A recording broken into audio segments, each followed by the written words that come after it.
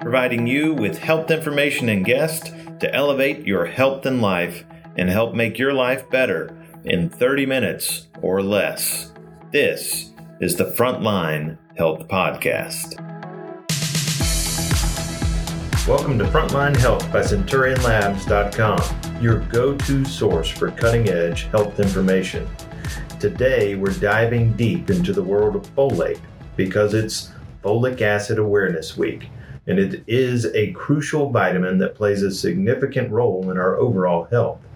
However, we'll probably differ from the CDC and other health outlets and let you know about studies that suggest folic acid may be bad for you and why you may want to avoid this synthetic form and work to reduce the amount of folic acid in your diet while increasing your folate levels.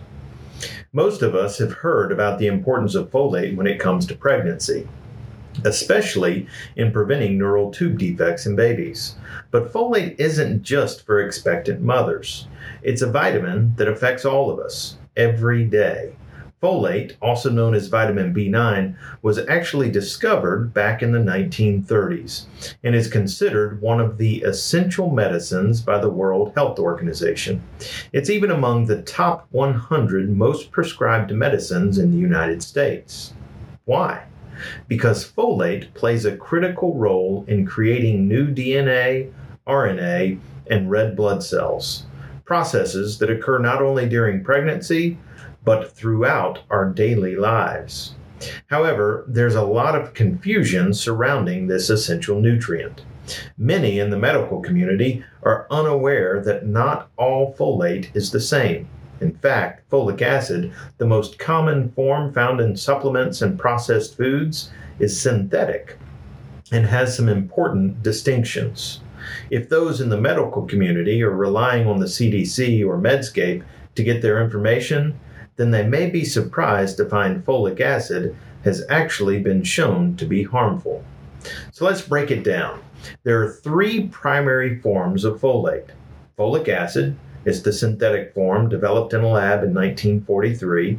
It is not found in nature and is the most common type in supplements and fortified foods because it's cheap and stable. Folinic acid is a bioavailable form of folate that's found in nature. And methylfolate is the bioactive form of folate, which is also found in nature. And studies have shown that dietary folate is essential during the 3 months leading up to conception and the first 28 days of pregnancy. It's vital for cell growth and division, which happens at an accelerated rate during pregnancy. Now, here's where it gets interesting. The recommendation for folate intake has evolved over time. In 1991, the CDC suggested that women with a history of neural tube defect pregnancies should consume 4 milligrams of folic acid. In 1992, the U.S. Public Health Service recommended that all women of childbearing age, whether they had neural tube defects or not, should consume 400 micrograms of folic acid daily. And in 1998, the FDA created a mandatory food fortification program that required non-organic flours, breads, cereals, and pastas to be enriched with folic acid. Studies have actually shown there were some positive effects on reducing neural tube defects after they instituted this fortification program. But we also know these same results are found when supplementing with the non-synthetic natural forms of folinic acid and methylfolate. But here's the catch. These folic acid recommendations and fortification programs had some unintended consequences.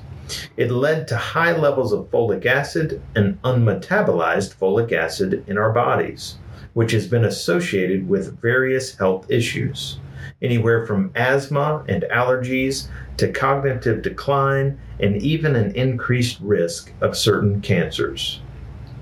Notably, individuals with MTHFR mutations, which affect a significant portion of the population, some say about 40 to 60% of the population, are especially vulnerable to these issues. Research has gone on to show that the conventional use that we just mentioned of large doses of folic acid, like 5 milligrams per day, are actually obsolete now, and they may even lead to immune dysfunction and cancer.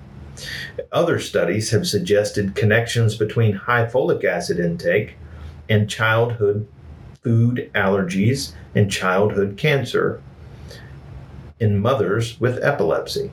So again, there is a link between high unmetabolized folic acid in the body and allergies and cancer and other issues as well.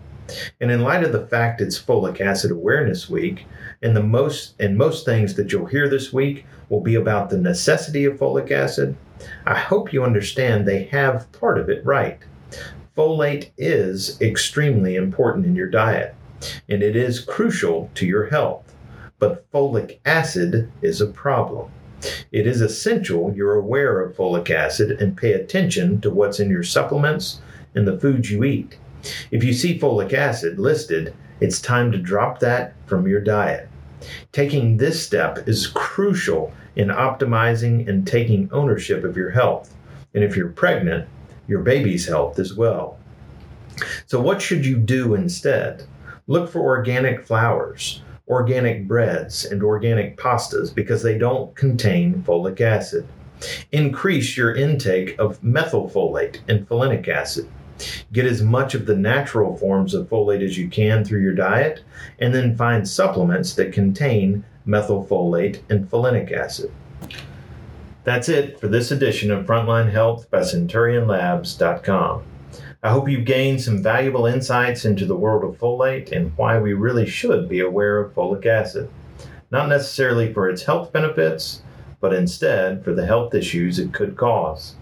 Thanks for joining us, and until next time, remember, no one cares more about your health than you. So go take ownership of your health today. Thanks for joining us for this edition of the Frontline Health Podcast by Centurion, where our desire is to elevate your health and life. If you found benefit from this episode or know someone who could, please pass it along.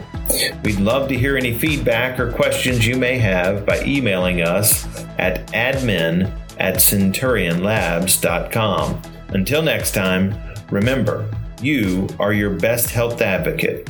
So go take ownership of your health today.